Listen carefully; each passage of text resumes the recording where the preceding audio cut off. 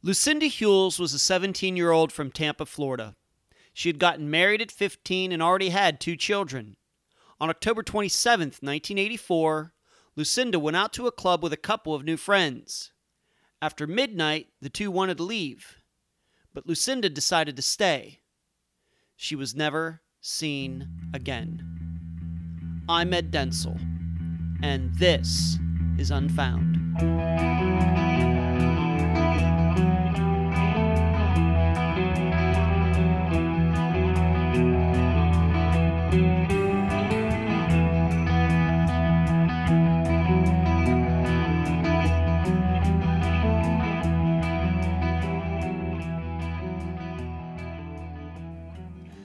Do you remember the first time you discovered something wasn't real? I think for many of us, that time would be when we discovered, or were told, that Santa Claus is really just a parent at 1 a.m. on December 25th. Then, maybe if we think about it harder, we think of Mark McGwire's home runs. They weren't real. Steroids. Lance Armstrong won the Tour de France 7 times. Not real. He was using HGH or whatever it was. Milli Vanilli. Nope, they didn't sing those songs that to this day are still catchy. They lip-synced them. Rob and Fab were only out there because they looked good. And there are many well-known instances like these. And for some of you, you probably have personal stories like this as well. And we all remember how we felt when we found out. We felt foolish, sad, angry, disappointed. And in fact, at least in the English language, one of the nicest comments that can be made about a person is that he or she is real, although the definition of that could vary from person to person.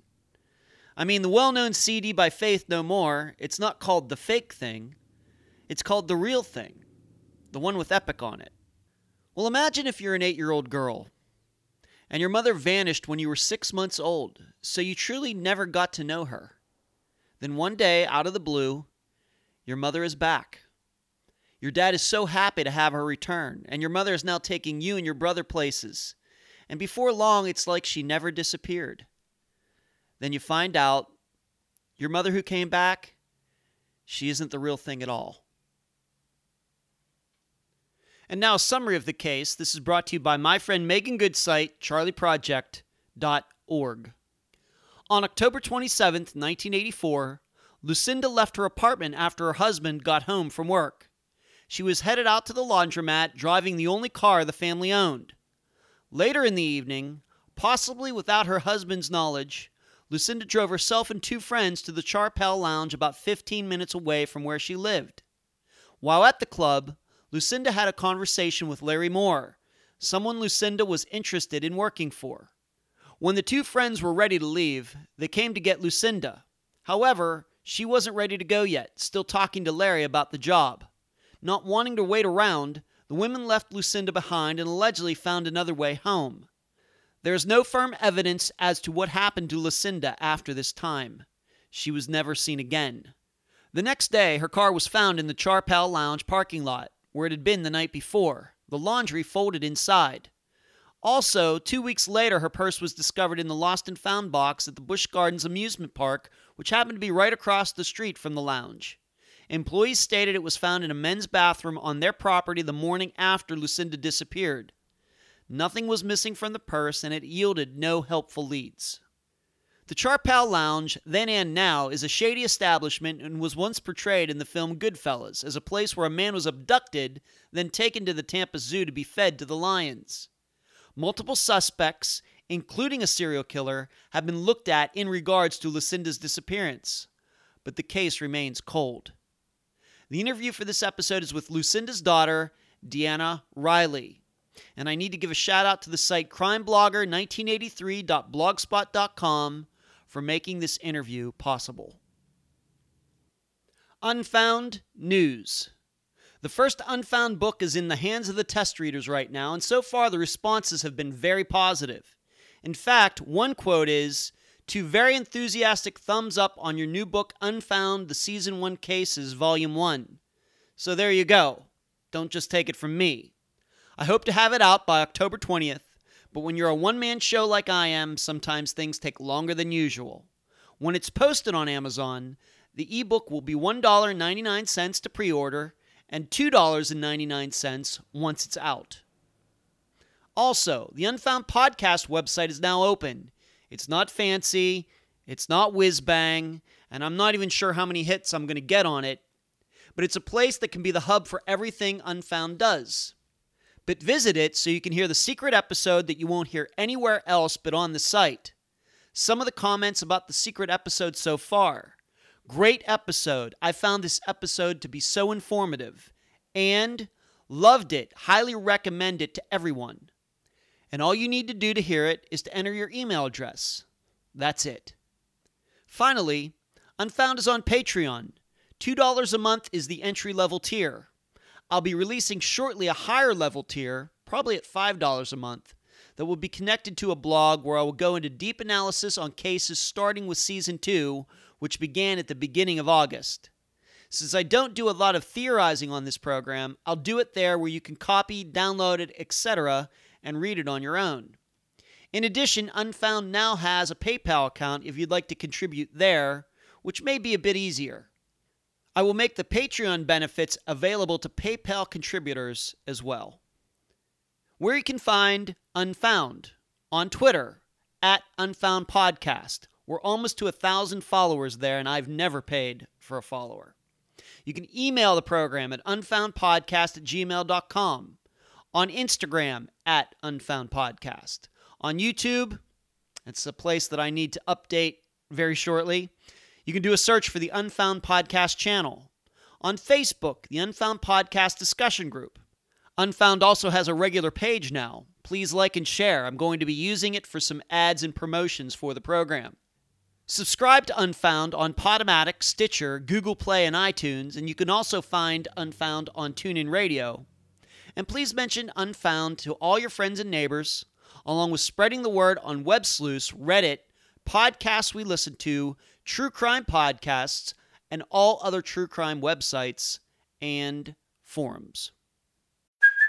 Hey, it's Kaylee Cuoco for Priceline. Ready to go to your happy place for a happy price? Well, why didn't you say so? Just download the Priceline app right now and save up to 60% on hotels. So whether it's Cousin Kevin's Kazoo Concert in Kansas City, go Kevin, or Becky's Bachelorette Bash in Bermuda, you never have to miss a trip ever again. So download the Priceline app today. Your savings are waiting.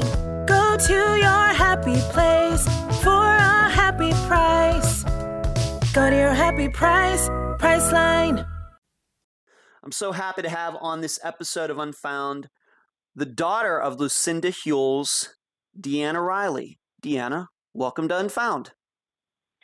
Hi, thanks for having me. Deanna, this is the second time in about 3 weeks on Unfound where I'm interviewing a family member who really never knew the person who disappeared. A few weeks ago, we did the disappearance of Helen Diamond, and it was her granddaughter, Holly, who is heading up her family's efforts to find her grandmother. Now, for you, 33 years later, you were just 6 months old. You never really knew your mother when she disappeared in 1984. What have you heard about your mother? Do people who knew her see similarities in you? Do you share a lot of the same traits? What have you learned about your mother over the last 30 years? Well, I knew that she was a good woman. She loved my brother and I, loved my dad dearly. She was a family person. She, as far as I know, that's how she was, very loyal and, just a family person, loved her kids. That's pretty much all I know as far as her, well-being. Now there's other things that come across later on after finding out she came up missing that I know about. Mm-hmm. Does anybody say, when I look at you, Deanna, you look a lot like your mother? Do you? I've not met you in person, but do you? Yes, very much so. Okay. Interesting. I have the dark eyes, the high cheekbones like she did, the darker hair. Mm-hmm. It's interesting to see what traits are passed on, right? Right. Yeah. And do you, maybe as a young woman earlier in your life, did you have a lot of the same interests as your mother, what you heard about her? I mean, looking at it, how similar do you think you Or to your mother? And what have people told you? Very, very similar. She was a very clean person as far as to my knowledge. The same way. I kind of OCD at times, and Mm-hmm. she was like that. Even growing up a little bit in my teenage years, I started being a bit wild on the wild side, and that's exactly how she was up to the day she came up missing. So I have those traits as well. Even today, the age I am now, I get very bored with things very easily, and she was exactly like that. So I definitely have a lot of traits that Yeah. follow behind her. And what about your brother? Is he similar to her as well? We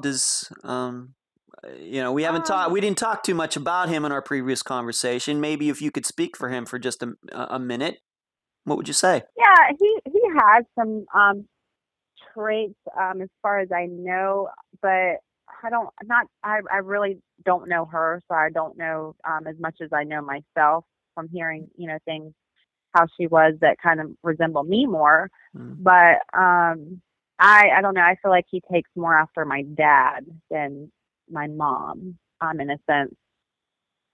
But there are some things, the way of her thinking, being spiritual and things like that. My brother picks up a lot on, with that. So that would be something you probably would know more with speaking with him because he asks questions more for himself as I do mine. So. And your mother, when she disappeared, she was only 17, but she was already married. She had a couple kids. How did your mother and father meet? I believe they met in the Lamplighter. Um, it was a mobile home park. My grandmother moved down here from Cincinnati, Ohio, and she moved into this mobile home park, and they were neighbors, and they met that way through they were neighbors, so they ended up meeting through that, and they ended up, I guess, falling head over heels. And my dad later moved back up to Cincinnati, Ohio for a little short period of time, and found that he wanted to come back here as well as my grandma, and I guess didn't want to leave her behind. He was in love. Just went Mm. on from there. They got married and they had us two kids, very young age. Yeah, yeah, yeah. I mean, my mom was 15, and then when she had my brother, so yeah, that was fairly young. Now we come up to 1984, and you were born in 84 or 83, if I may ask. I was born in March of '84, so I And was so right at 6 months old. 6 months old when she disappeared.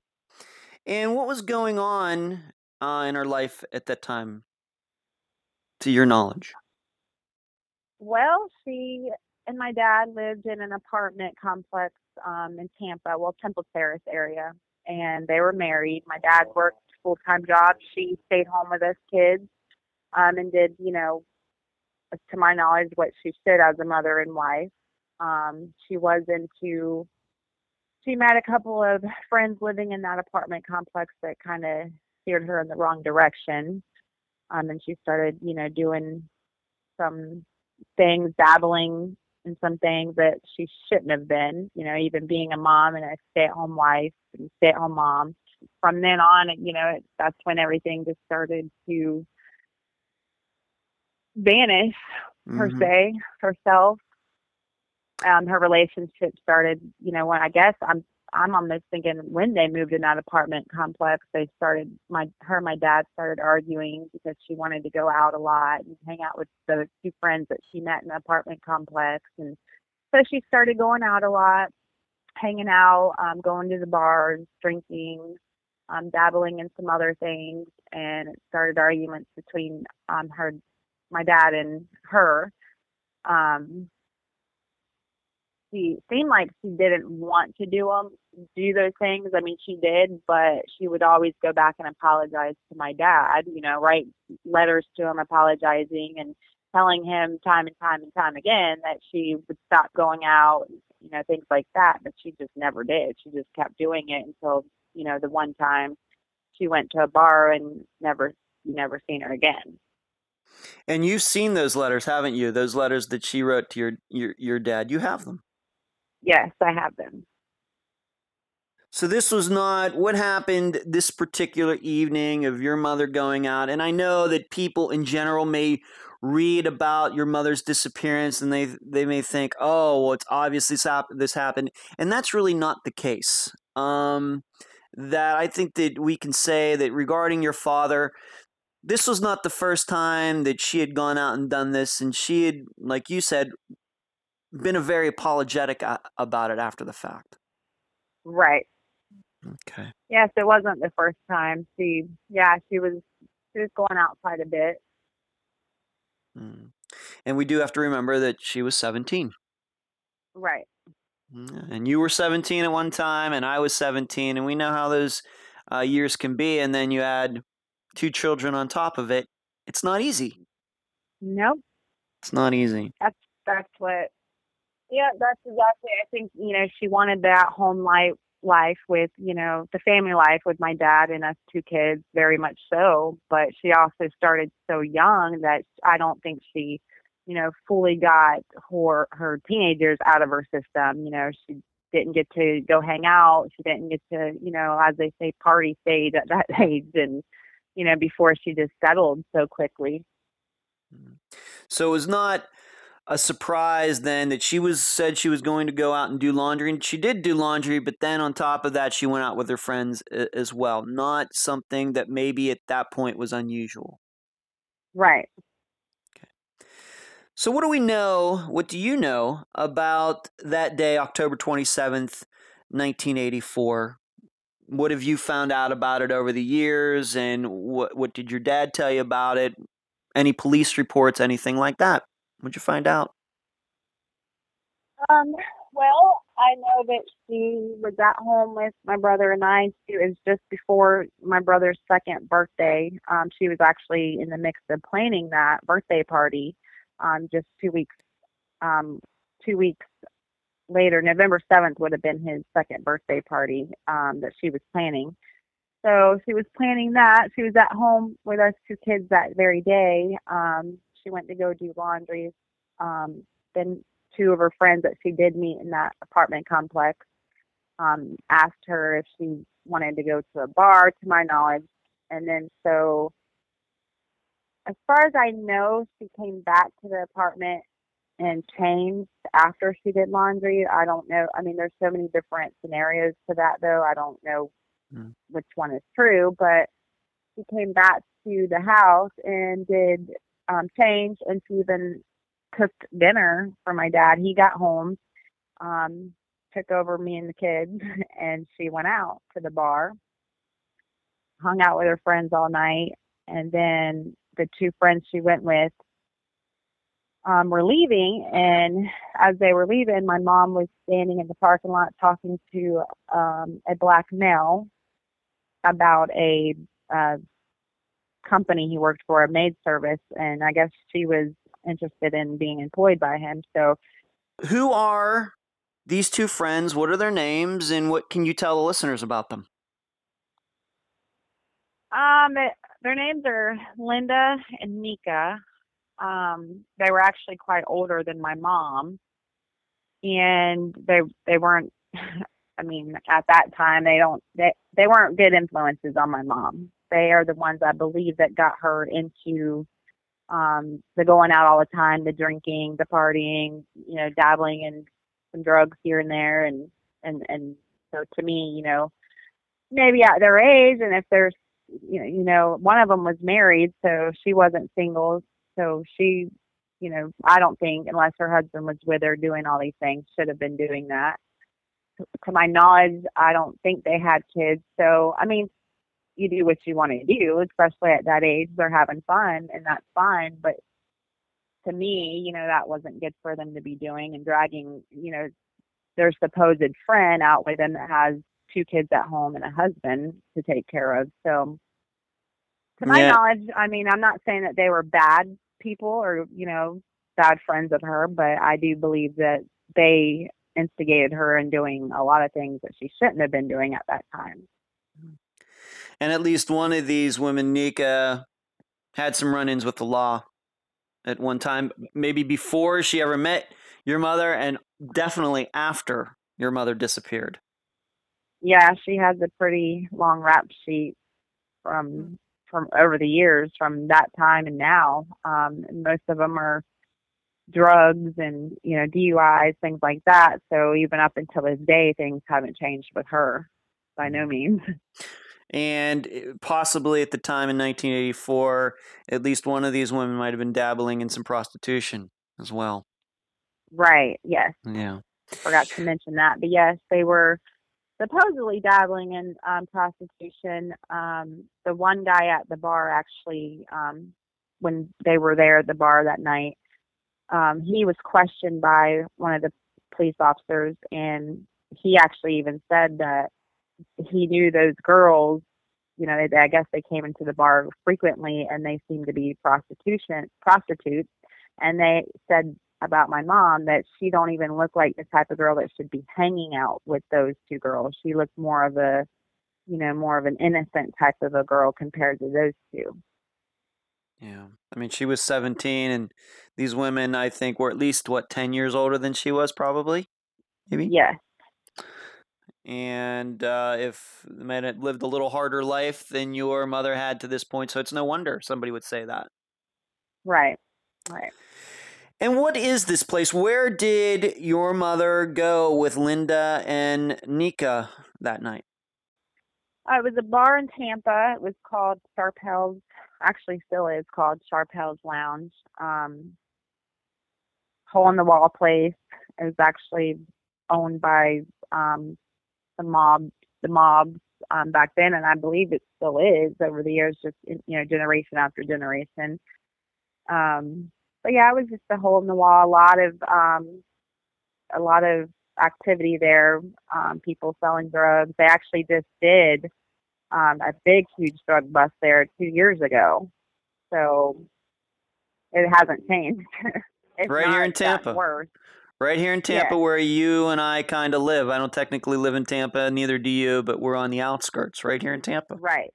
Right. And was this a place that, to your knowledge, your mother had gone before? Or was this the first time there for her? Do you know? I'm not actually a question. I don't know. Okay. I believe she had been going there before with those two, but I'm really not sure if they were just going to other bars or if that was the main one they went to. I'm not sure about that. Okay. And how far is this place away from where you and your brother and your parents were living at the time? How far? I would say about 15 minutes. Give or take about 15 minutes away. Okay, so in city traffic, maybe 5 miles. Definitely a distance that you'd probably have to drive, and it does sound like she drove there last night, and I guess maybe drove Linda and Nika there. Maybe they all went there together. Yeah. Do you know? That's what it seems like. Yeah, that's what it seems like, because she did come home from the laundromat and change clothes, to my knowledge, from what the police reports say, even what my dad said. Not to mention she had to, come home because she had us kids, and, my dad was the only one when he got off work that could be there to watch us if she went out. So she came home, took dinner, changed clothes, and then drove up to the bar. Mm-hmm. And I'm guessing that I don't think they took the same vehicle, because whenever they were leaving the bar, they asked my mom if she was ready, and she wasn't. So they found their way away from the bar, leaving that bar without my mom. So my guess, they didn't take the same vehicle, but they did go up at the same time. That's a good point. I was going to ask you about that. Yeah, true. The listeners should know that the Sharpell Lounge is essentially right across the street, and I've not been over in that area since I moved to Tampa, but I looked at it on a Google map. It is right across the street from Busch Gardens. Right across the street. Yes. And this is probably interesting to the listeners, and I put this out on social media, that this Sharpell Lounge it's not mentioned, but is actually one of those bars that is mentioned in the film Goodfellas, where they go down Yes. there and they take a guy that they need to get money from, like they want to take him to the Tampa Zoo and feed him to the lion. Well, they find him at a lounge, and this is the lounge. Yes. And so when you said earlier that it's run by the mob, you weren't kidding. Right. Yeah, it was one of the bars that, to my knowledge, was that they were talking about in that movie, and because one of the owner of Sharpelle's the other bar down the street owed the owner at Sharpelle's money, and the guy came from New York and said, you need to pay up my cousin Vinny or whatever his name is, or I'm going to feed you to the lions. So yeah, something along those lines anyway. Yeah, it's one of the few scenes in Goodfellas that doesn't take place in New York. When they go down to Florida, come down here to Florida for that, most of the rest of the movie takes place there. Mm-hmm. So that listeners might, next time they see that movie, it seems like it's on TV all the time, they will think hopefully of your mother. Yeah. So she stays. Those women leave somehow. They get a ride somehow. And your mother disappears. What happens next? When is at what point, I guess it would be your father, does he realize that something's not right? Well, when she didn't come home all night, so that morning, he realized, okay, she's not home. So I think his first move was to go next door to Nika's, Linda, the two that went with her, to ask the question them, what happened. And then, where is she at? He knew that she had left with them. So I think that was the first thing that he did, was go next door and talk to them.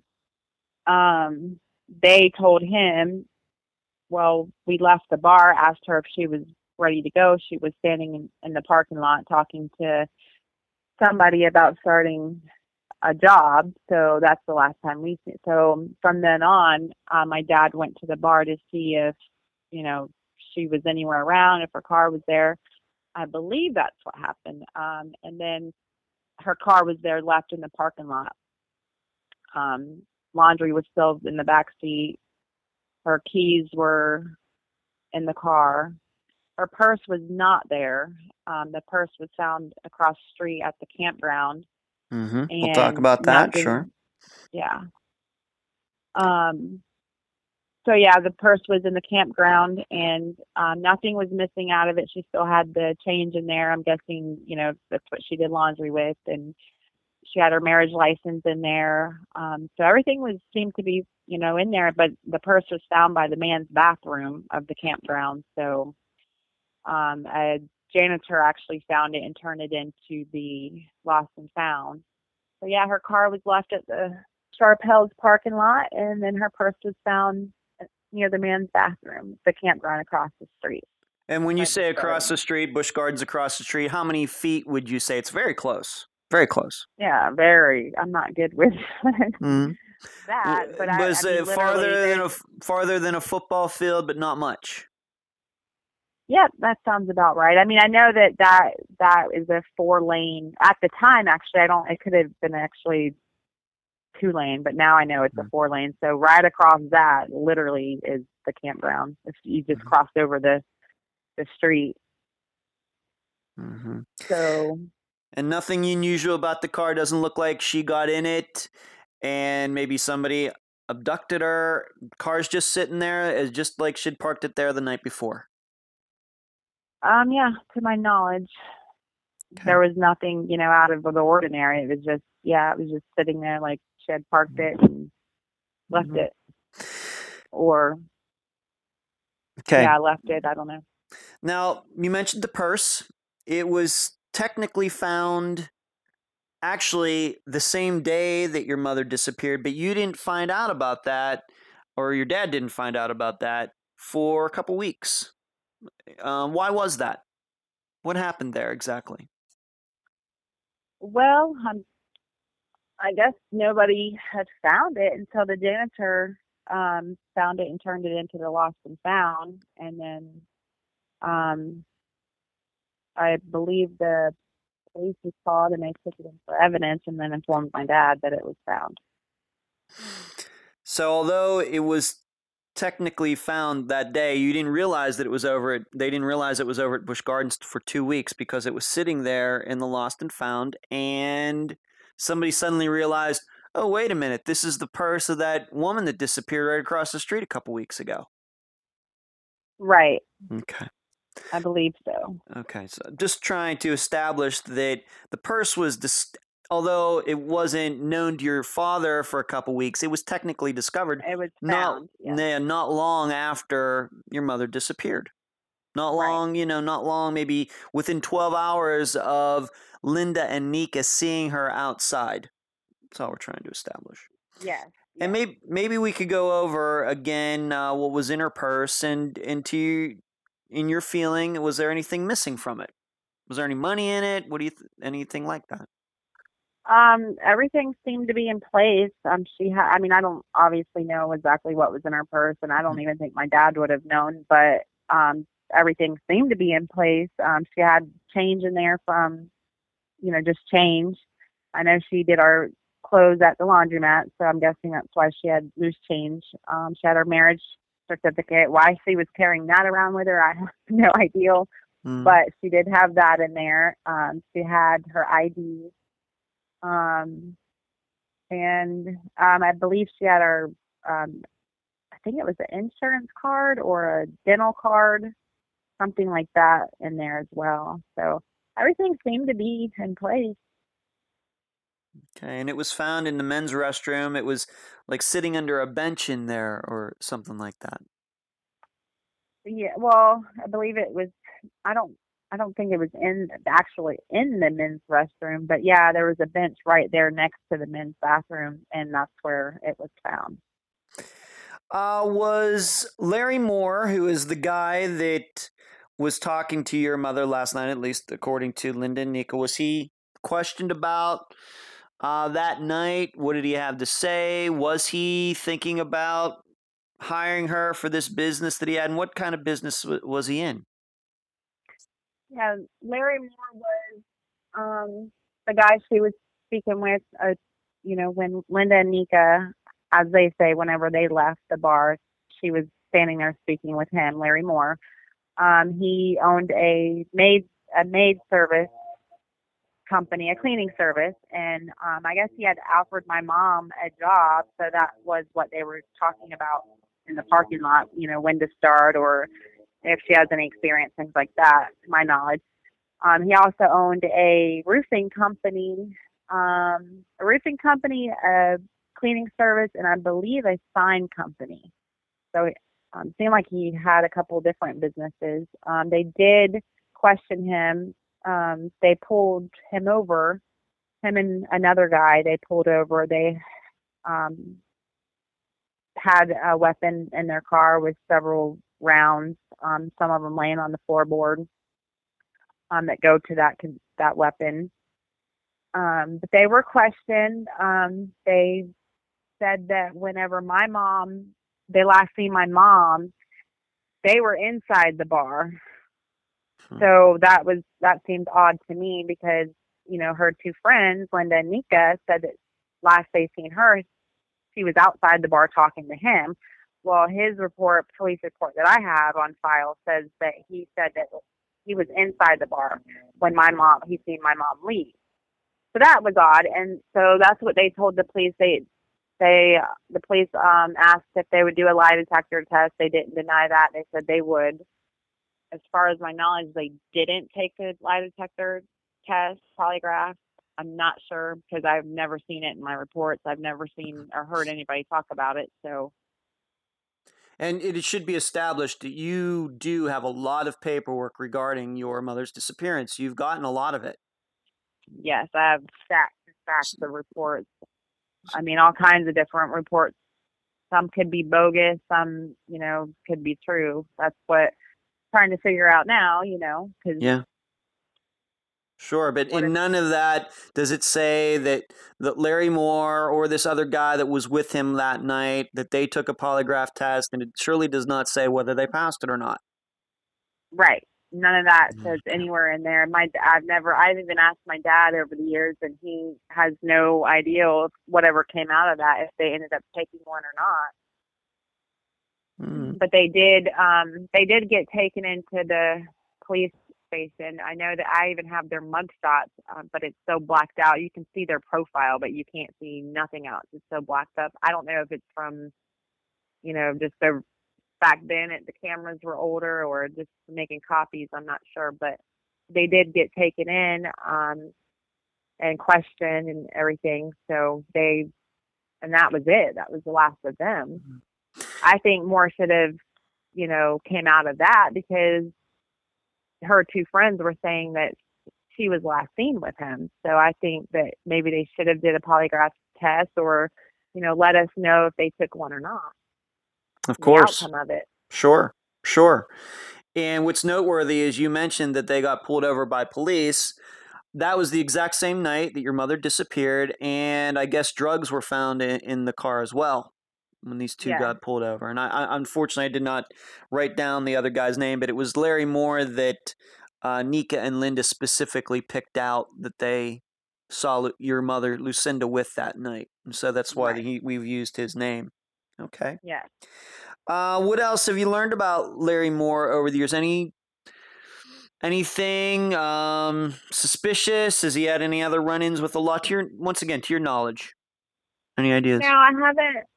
To my knowledge, no. I've tried to research him a few times. He's not really, even as of a couple of weeks ago, I tried to pull him up, and nothing's even showing up. I mean, there's a couple of obituaries that are showing up, but I don't even know if those actually, because they're not saying, exactly, they're saying his name, but there's so many different ones, so I don't know if one of them's him or not. So but I know he would be pretty old to this day, so he might be deceased. But over the years, no, I don't.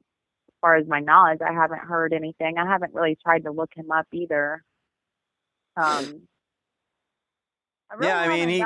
might have been in his 30s, maybe at this time. I mean, and that he'd be in his mid to late 60s now. He'd be mid-late 60s.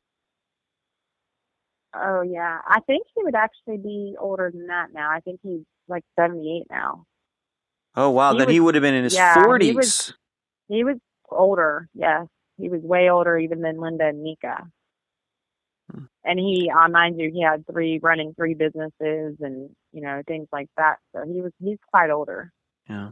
I think I do have his birthday written down somewhere, but yeah, I do remember he was an older guy. And we should say one more thing is that there was the suspicion out there that this one particular business that he had, the maid cleaning service, might not have been that. It may not. It could have been a prostitution, just to cover up for prostitution. I heard that. I don't know how much of that is true, but yes, there's some things that I've heard over the years, or, something I read even in the Prostitute. I will say that, there was one report in there that some guy had made a report to the police station that some woman named Ann Masters knocked at his door asking for work, if he has any, extra things he could do, either around the house, yard work, things like that, roofing work, and it mentioned roofing work as well. And he told her no and asked her, where do you live or where are you from? And she pointed right down the street from his house. And he said that house has a lot of traffic in and out, a bunch of young people living there.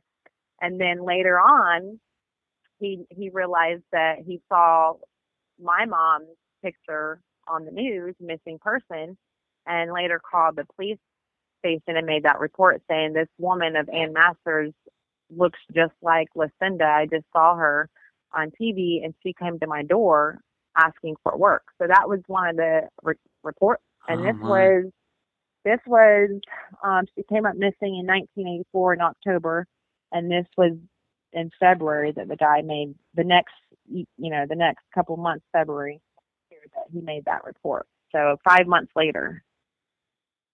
And how close would this have been to maybe where you grew up, or where your family lived at the time, or how close was this to the lounge? How close was this to Busch Gardens? Was it all in that general area? It was in the general area. I'm not sure exactly where, but I know the city was Tampa. So I do have the name of the street and address, but I don't know exactly where it was located. I Google it years and years and years ago, but I don't know how far from where we lived at the time or the bar. But I do know it's in the general area from where she came up missing. Okay. To your knowledge, did Larry Moore happen to live in that area, or did he live closer to the lounge? Is it possible that that place that this guy made this report on, could that have been Larry Moore's place? Is it possible? It's very possible. I know Larry did live in the general area too.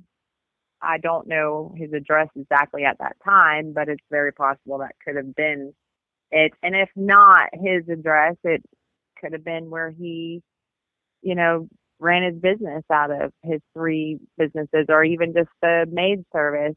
Mm-hmm. There's so many, different,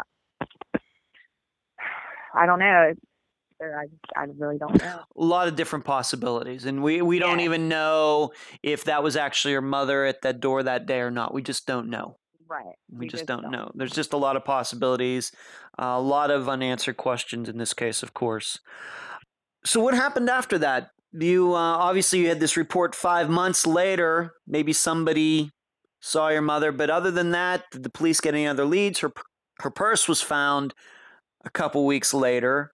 But other than that, the rest of the 1980s, to your knowledge, I know once again you were just a little girl, any leads at all? Was anything popped up? Anything found? There was several over the years, even up until I don't probably even up until like the early 2000s. I'm trying to think that last. Well, no, maybe not that. Back to 1990s. There's from 1984 till early 1990s. There was leads popping up all over the place. I know there was one that the truck driver. This girl was hitchhiking, and he was traveling. He was a truck driver, and she asked at a rest area. He was stopped at a rest area, and she asked for a ride, and that was in Tennessee. And he reported that she looked just like the missing woman, Lucinda. So that was one report. There was another bogus. I think it's bogus. They even checked it out, and it was bogus. But there was a report made that one of this girl, she had mental issues, but she was reporting that my mom, not my mom, but some woman her age, was being held in a basement or something like that. But then she later admitted that it wasn't true. So there was a bunch of but there was a report saying that the girl looked just like my mom, and that was in another state as well. So I don't know, but that they ended up finding that the girl had mental issues, and I don't know. They came to a dead end on that one too, but nothing really, any leads that really moved the case forward at all, except for the purse being found and possibly this other guy in the Tampa area who might have seen your mother, came up to his door. Just not a lot of leads that went anywhere. Yep. They never, I got quite a few reports and people saying that they've seen her here and there, but they never went anywhere. They were all investigated and nothing came out of them. Okay. Let's move up to 1992. It's 8 years later, and the listeners are going to find out very shortly. This is a very bizarre, not just for this case, but for any sort of disappearance case. What happened in 1992? Well, I was 8 years old at that time. My brother was almost 10. Well, he was 10. I don't know how old he is now. We were young. We were 8 and 10 years old, and we lived with my granny at the time in Lakeland. Um, my dad, my brother, and I lived with her. My dad worked full time, so he had help with both sides of my grandparents. So we were living with her at the time, and we get a phone call out of the blue, and I actually answered the phone, and it was a lady, and she said, "Who is this?" And I well, either I said that or she said, "Oh yeah," she said that, and I said, "It's Nana," and she said, "Oh my gosh, it's my baby girl. This is your mom." And I kind of just said, "No, don't quit playing." I was young. I didn't really think nothing of it. I just thought someone was pulling a prank or something. And my granny overheard me and snatched the phone from me, and they just started having a conversation. It turned out it was my mom, this lady, anyway, from Arkansas, claiming to be my mom. And before we knew it, my dad and my two aunts, her two sisters, went up to Arkansas and picked this lady up, and she was our mom. She came home and lived with us, and we had our mom back. And then, So let me ask you this: when this woman, who we could just give away, was impersonating your mother, she did look a lot like her. And I'm gonna we've posted pictures of her, so people can make a comparison. What did you think when this woman walked in the door and you saw her? Do you remember? You're 8 years old. Do you remember?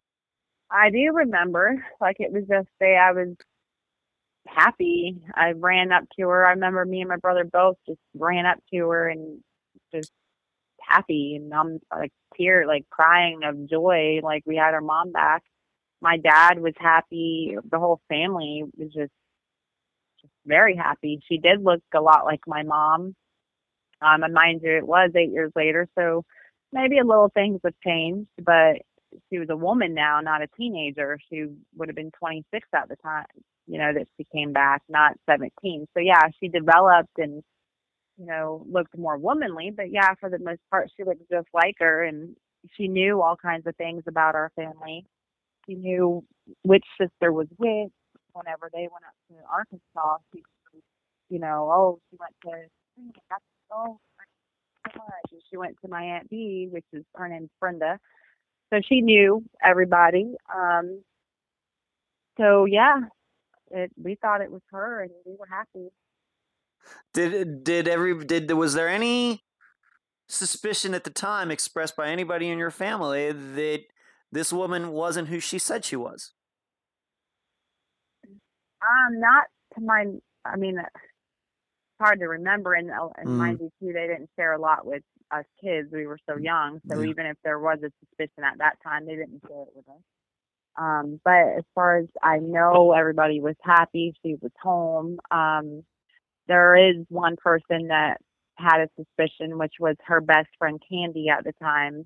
In 1984, her and my dad were best friends with Candy, and she saw her. Actually, my mom, I guess, noticed her in a grocery store and noticed it was her somehow. I don't know if she just saw pictures or how she knew it was Candy, but she knew it was her friend. But Candy didn't think it was her. She thought there was something odd, something just wasn't right, but she never mentioned anything to the family. She just thinks she saw us so happy. My dad was so happy again, and she didn't know for a fact that it wasn't her. So she just kind of kept that to herself to avoid, any confrontation or anybody getting hurt. And she was just going to let it play out and see how everything went. But she's the only one, to my knowledge, that, thought immediately that something wasn't right. And what kind of mother was she for that time that she was in your house? This woman's name is Amanda. How did she treat you? Very good. Very good. From what I can remember, I mean, we went to a mother-daughter banquet at the church together. She helped my granny, her mom, make a dress for us to go to the mother, because my granny made dresses and stuff back then. So she made dresses with my granny. That's what we wore to the mother-daughter banquet.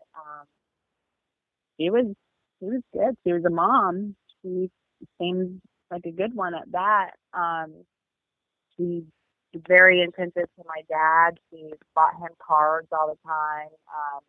Very, intimate with him. Just seemed like a good person.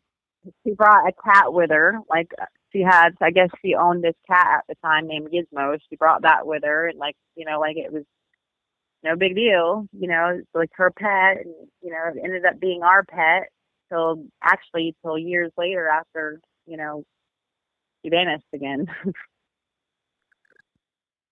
And during this time that she was your mother and your dad thought that she was his wife, did any of those old friends ever come around, those people who were around when she disappeared in 1984? Did Nika or Linda, Larry Moore, any of these people who might have been around your mother that night that she disappeared, did they ever come around to say, hey, you're back, what happened? Any of them ever? Any call, any letters, anything? No, not at all. Not one of them. I mean, and it was broadcasted on the news, missing woman after 8 years returns home to her family. I mean, so they had to have known she came back. So yeah, not one of them called and said, oh, how are you? What happened? Nothing like that. Not one of them. The only one was Candy, which was my mom and dad's best friend, for years. She was the only one that was around, that seemed like she even, that she cared, but not one of the two that were at the apartment complex or Larry, no. So how long did this go on, Deanna? How long did this, her pretending to be your mother went on? And was it somebody, was it you, was it your dad who finally maybe kind of figured it out? Or did somebody come in from the outside and, just show up one day and said, you know what, she isn't who she said she is? She was, well, I thought in my head, because I'm young, like I said, my family, they weren't going to share a lot with us because we were so young. So I was, in my head, I'm thinking she was always there for right up to a year, but she was there, but she wasn't there.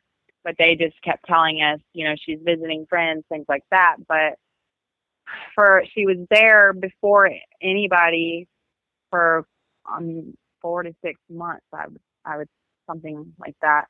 And then her aunt and uncle, there was a male and female that came down from Arkansas to the police station and said that the missing woman was Sunday Jules that just returned back to her family is not who she said she is. She's our 17-year-old runaway niece, and we're here to pick her up.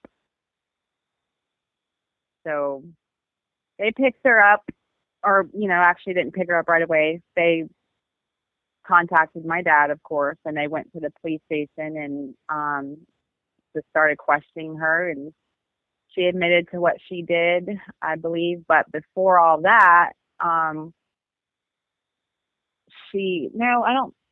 don't think she did admit, because no, she didn't admit. Her aunt and uncle were there.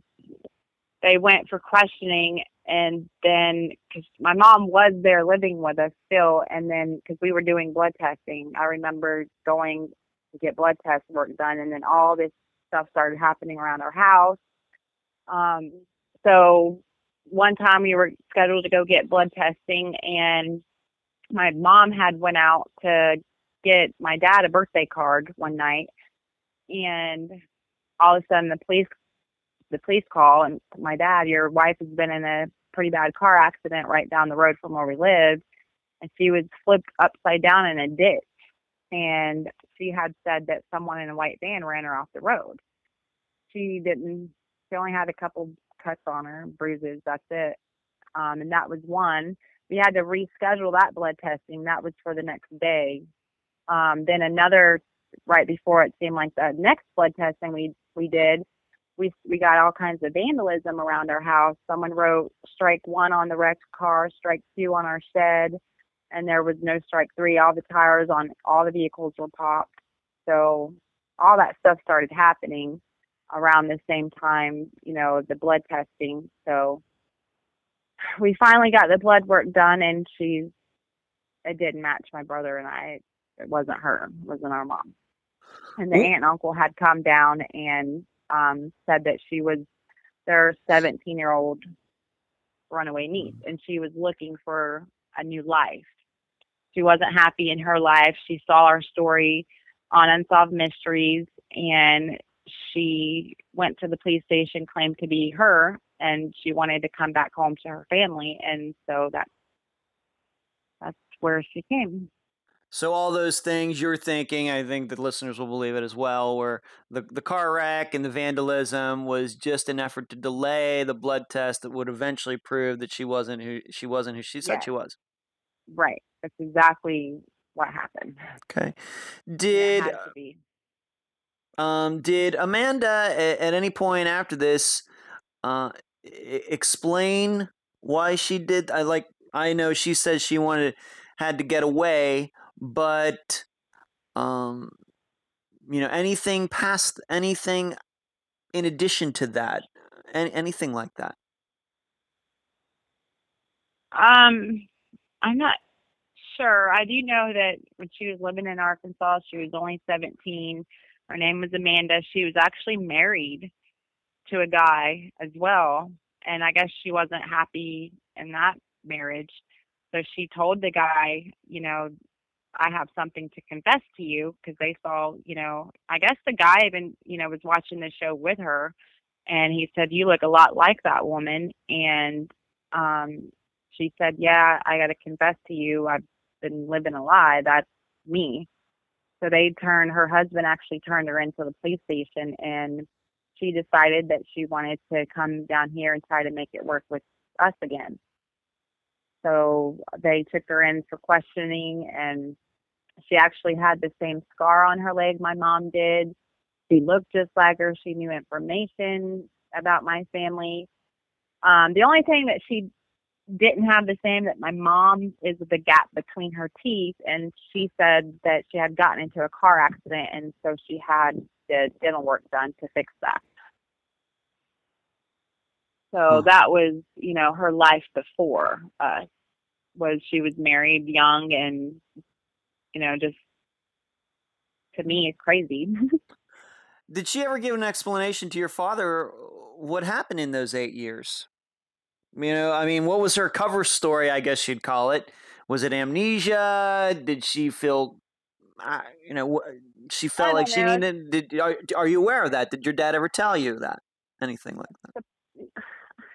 Yeah, but as far as I know, and he vaguely told me. He really didn't tell me, because, he told me, but I also read reports, but supposedly she, just was young. She ran away, and she just wanted a new life because she was young with us at the time, and felt like she didn't get to live before she settled so quickly, with us kids and being married. So supposedly she said she just ran away from us and started a whole new life, and that was the reasoning, as far as I know. How was that for you? Was it, frankly, was it like losing your mother again?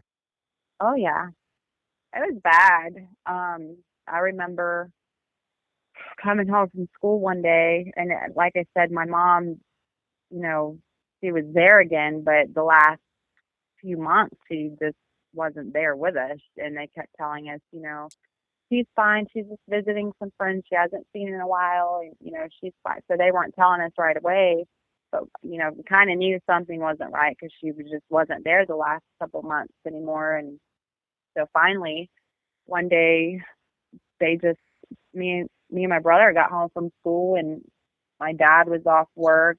My whole family was sitting around the kitchen table, and they looked sad. And I remember my brother jumping on my granny's lap. I got on my dad's lap, and they just kind of broke it to us and said that she wasn't our mom.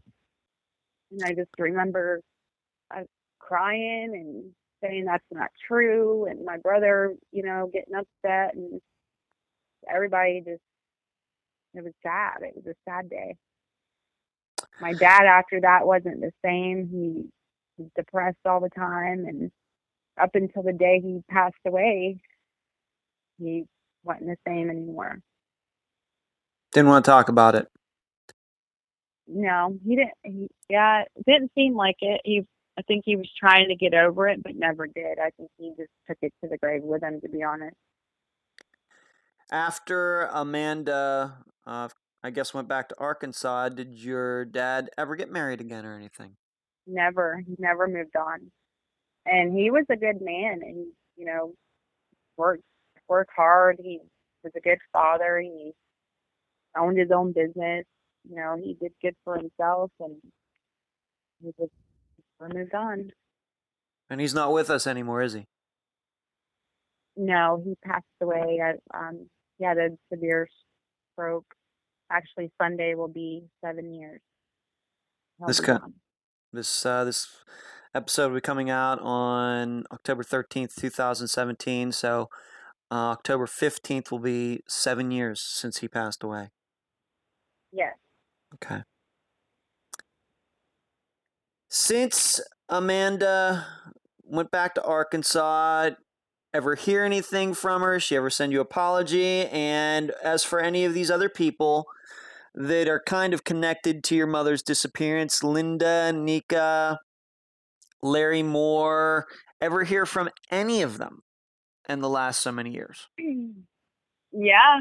Amanda, we did a news story last year around this time, actually. We did for Fox 13, the local news station here in Tampa.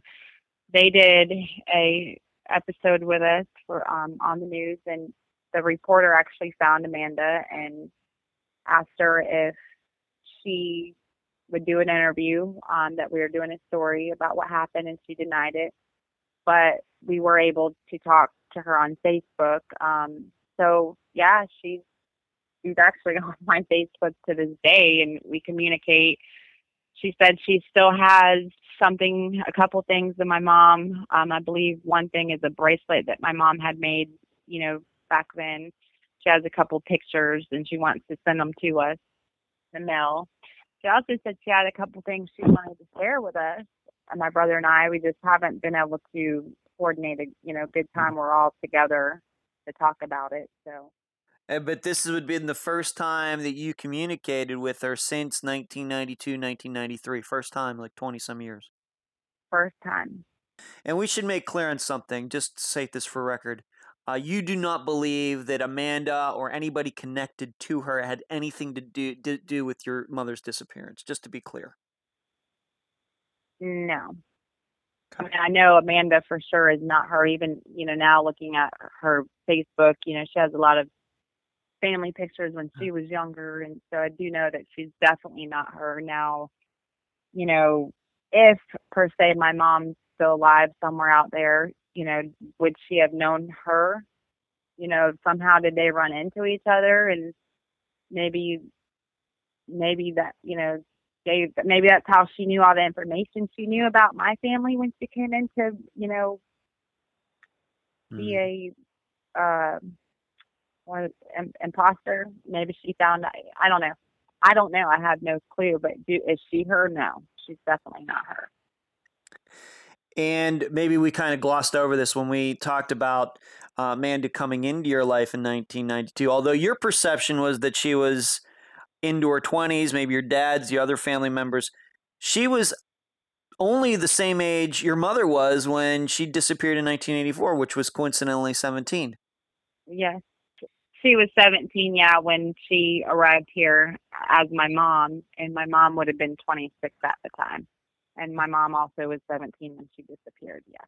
And so back in 1984, Amanda would have only been 9 years old or something at the time that your mother disappeared. So once again, it's a little hard to comprehend, but you may have been right. Maybe in that time, there was some interaction, and I suppose that's something that you could ask Amanda about if you ever get the opportunity to do that again. But I'm sure some listeners are thinking, well, it's kind of strange to reconnect with somebody like that all these years later.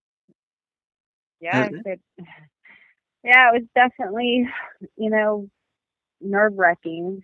It was hard to even write her for the first time and even get out what I want to say clearly, because I didn't know how to approach it. Like, do I approach it angry, like mad at her for doing that to my family? Do I, just approach her in a nice way, forgiving way? I mean, even to this day, it's, people say, how can you be so like nice about it? Or, when you talk about her, it's not that I am, it's just that, things happen. She was young, I'm a forgiving person. There are things that she has told me as to, why she did it. So I don't know. I just feel like, she had mental problems, but Yeah. But like you said, while she was there, she was a good mother to you, even though she wasn't your mother. Yeah, she didn't hurt us at all when she was here, and obviously it affected her too in some way, even after the fact, because she had a daughter, and she named her daughter Katrina Renee, which Katrina is the name of her sister and Renee is my middle name. So if you're going to name your daughter after that, somehow feel affected in a way with us, or you feel bad. I don't know what her reasoning was behind that, but there's also, I want to still keep her, on Facebook, because I still want to find out things. I still have questions. I still have, things I want to talk to her about. And as she said, she wants to talk to things, about us about things. So, yeah. So just to be clear, Katrina is the name of your mother's sister, Katrina. Yeah. So so Amanda named her daughter Katrina, which is your mother's sister's name, and then Renee, which is your middle name. Right. Mm-hmm. Okay. And that's another question I want to ask her, why did she do that? Like, does she still feel emotionally attached to us in some way? Like, that time that she was here, I feel like she really generally got close with us and fell in love with us as a family. Like, to me, she just seemed very sincere when she was here. Like, so maybe it just touched her life and she wanted to continue that through her daughter. I don't know. Yeah. It's a question that I would love to ask her. And I hope you will. And I'm not saying you have to tell me, or I mean, just for your own knowledge, you surely do not have to tell me what her answer is in all these other conversations that I hope you do have with her. I think that's very important. But I hope I hope you get the answers you're looking for when you do talk to her. Yes. Hope you do. Now, I know that several people, I'm sure, are going to come across, or over the years have come across, your mother's disappearance, maybe on websleuths.com or charlieproject.org or any of the missing persons sites out there. And they're going to look at your father right away. They're going to look at, here was a woman who's 17. She said she was going to go do the laundry, but she went out with her friends instead. And some of these friends are shady. And I mean, and there are a lot of cases like that where absolutely the husband, the ex-husband, the boyfriend, ex-boyfriend are involved in a disappearance. But in your father's case, what would you say the chances are, and maybe those facts out there, that don't make him actually a very good suspect at all in this disappearance? Yeah, I mean, I see it all over the websites and people making their own accusations about it, but definitely not. My dad was a very good man. He was caring, loyal, loving. He would do anything for anybody. Yes, I mean, they argued at the time because she was going out a lot and she wasn't staying home, as a family that he, wanted for us kids and himself. But he always forgave her, like always forgave her when she wrote letters or told him face to face. Like he loved her. He's very much in love with her. And even to the day he died, like he just loved her. He'd get teary-eyed even talking about her. He never moved on. So I never would look at it like that. Not to mention the night that she came up missing when she went to the bar, you know, he didn't have, they shared one car. So he didn't have the vehicle. She had it at the bar, and he was there at home with us kids. So, and the police did question other people in the apartment complex. Was he there all night with the kids? And he was. So that was, you know, And not to mention that you did not live anywhere near them. I mean, it's a 15-minute drive. If he had to walk it, or even if he took the bus, it's going to be an hour or something like that, you know, to go all that way. And it's hard to imagine him walking all the way down there, doing whatever he might have done, and then come back. It's hard to imagine. Yeah, and my dad also, actually, my mom and him as well, they were very picky about who they let watch my brother and I. Like, they don't, I mean, my aunt, her mom, Katrina, or I'm sorry, her sister, Katrina, my aunt, she always told me too that they were always picky about who they let watch us. So in order for my dad to even walk down there or drive somehow, he would have to leave us with somebody. And the only people would have been one of my grandparents or my aunt. So, and of course they didn't have us, he did. So, and they, you know, would tell you that. So it may be that maybe your father was maybe a little disgusted with what your mother was doing, but really just nowhere in the area to do that. And nobody has ever said that your father ever borrowed somebody's car or anything like that. I mean, it's just nobody. Yeah. Okay. No. You happen to believe, you can talk about this now, that you think that Linda and or Nika maybe know a little bit more about this disappearance than they've said. Nika, as we said earlier, has had a colorful criminal history since then, for decades now. Have you been able to track her down and talk to her, or try to talk to Linda? You know, has she had run-ins with the law? What can you tell the listeners a little bit more about them and your suspicions, or any kind of ways you've tried to contact them? Well, Linda, I still haven't found. Still kind of working on that. Nika is in jail as we speak, as far as I know. I would love to contact her somehow, or even visit her at the jail. I mean, I don't know if she'd probably deny my visitation, or I could write her a letter and tell her and then visit and ask questions. You know, I would love to do that. But as far as I know, she is in jail. Do I think they know something? Yes, part of me does, because the police reports that I have from each one of them, they both say something different. And I'd have to have them actually right in front of me. It's fine. I mean, but they each say something totally different as to what happened that night. I mean, it's not off too much of what the police reports say, but it is different. And they were quite older than my mom.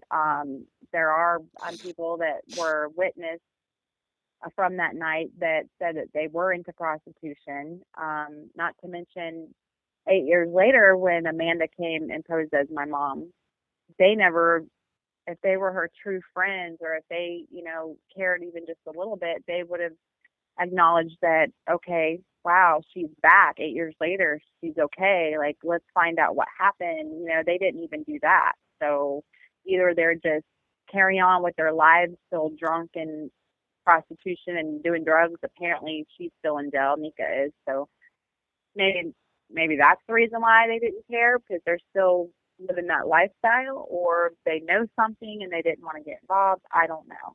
What if, okay, my mom got murdered and they witnessed it, or they knew something more than what happened, and they knew that Amanda wasn't my mom, so that's why they didn't care to come and find out what happened. So I don't know. There's different possibilities. Yes, there are.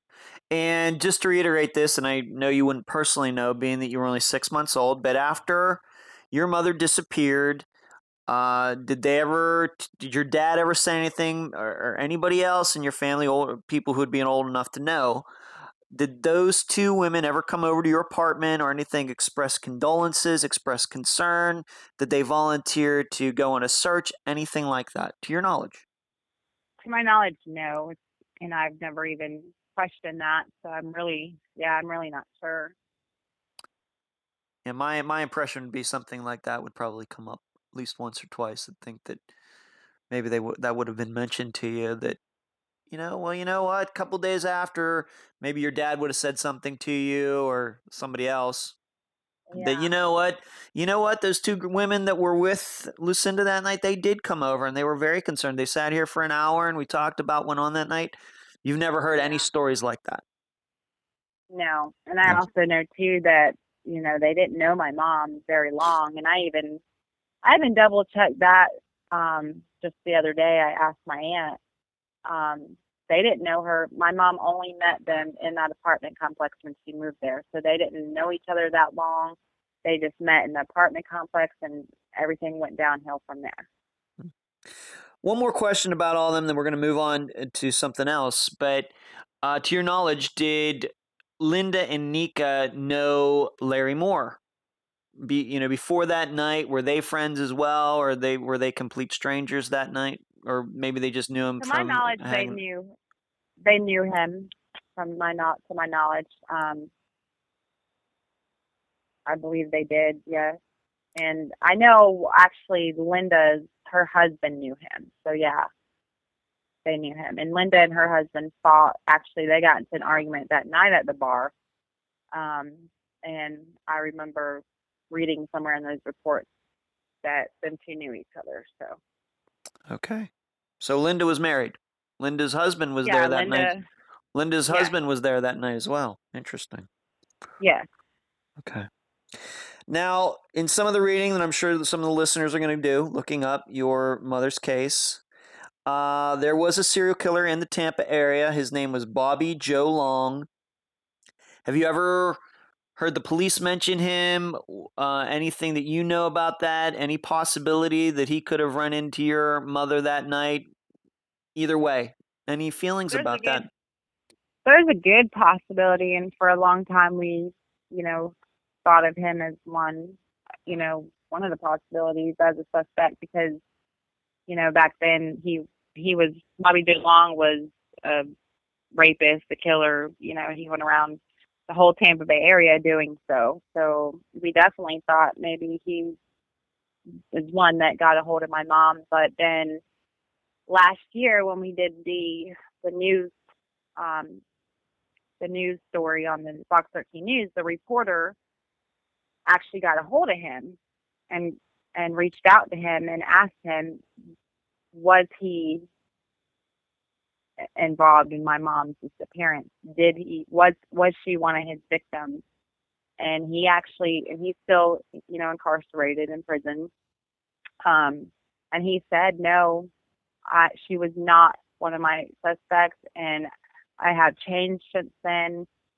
I'm so sorry for what happened to her, your family. I'm sorry that you guys are going through it. I mean, he was actually quite sincere. Do I have sympathy for him? No, because he did rape and kill a lot of females, so I don't have sympathy. But yeah, he did say, I'm sorry for what their family, talking to the reporter, is going through, but no, she was not one of my victims. So, I mean, I don't see him having anything to lose. He's in prison for life on death row. So if he would have admitted to it, it's not like he has anything to lose, What he's already on death row. So Yeah, sure. I do believe him in a way for that reason. I believe there was a book written about him as well, or that could have been Ted Bundy. But yeah, back in the 80s, he was pretty well known back then. He has quite a rap sheet, a list of murders that he convicted. So. Was he ever known to being in the area of the Sharpell Lounge? Any story out there that he had ever gone there? To your...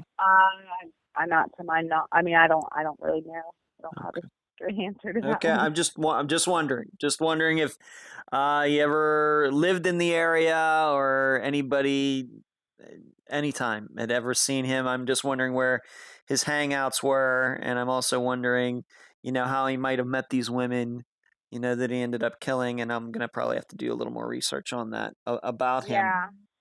Yeah, I mean, he was from the area, I'm assuming, but Mm. this is questions that I'm even now asking myself. I should look up and find out those things. Okay. Something that's never even crossed my head to, research on. Because what if he did know, say he knew Larry at the time, or, what if he knew somebody in those crowds? You never know. But I think too, at the time, I'm wanting, I don't know if he was already arrested,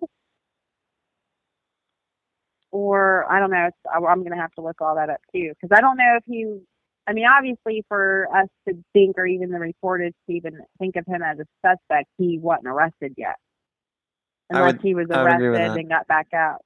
So I'm not really sure. I don't know. Yeah. Usually when they start breaking that stuff down, the police do, and finally catch, a serial killer, they usually work their way backwards, trying to figure out where he was at various times, try to connect him to other maybe unsolved disappearances, unsolved murders. And it may be somewhere in there you may find that he might have been out of state at the time your mother disappeared. It just don't know. And I'm sure there's going to be at least a few listeners who are going to look that up for themselves and probably get back to me on that. I do know that they did question him back then. They did question him, because that's in the report too. One of the reports, that they did question him and he denied it. So they looked at him in 1984, is what you're saying? Yes, there is. Okay. I do remember seeing that in the police report. And then here, just of last year, the reporter asked him as well. And he wrote a letter back to her saying that she was not one of his victims. Okay. So it's been 33 years, Deanna. You are a mother now. You're married. What's it been like for you? Well, I'm happy. Yeah, I'm happy. I have two beautiful kids. Life is good. But every day is still, a question in my head. My brother, my family's head, like, we're still wanting closure. It's still about my brother, he's got a lot of issues, anxiety, things like that, as do I, as do, a few other people in my family. And I don't know. And I don't blame that just on her, I just blame it on the whole situation. Like, even, okay, she came up missing in 1984, but then we regained our mother and lost her again, and we were lied to. We were, I have problems with abandonment issues. Like, I'm scared I'm going to get left, even in relationships. I cling on to what I have so hard because I feel like I've lost so much. And she lied to us. She posed as someone she wasn't. She abandoned us again, So there's a lot of issues deep down that we deal with on a daily basis. So yeah, it would be good to have closure. Even, I hate to say this, and I would hate to find her murdered or body somewhere, but it would still be a part of closure, And then we can still, and then we can still try to, at least we would have evidence. Maybe we would find out, who did it, or, and have closure that way. Do you think about her a lot? Think about your mother a lot? Oh yeah, all the time.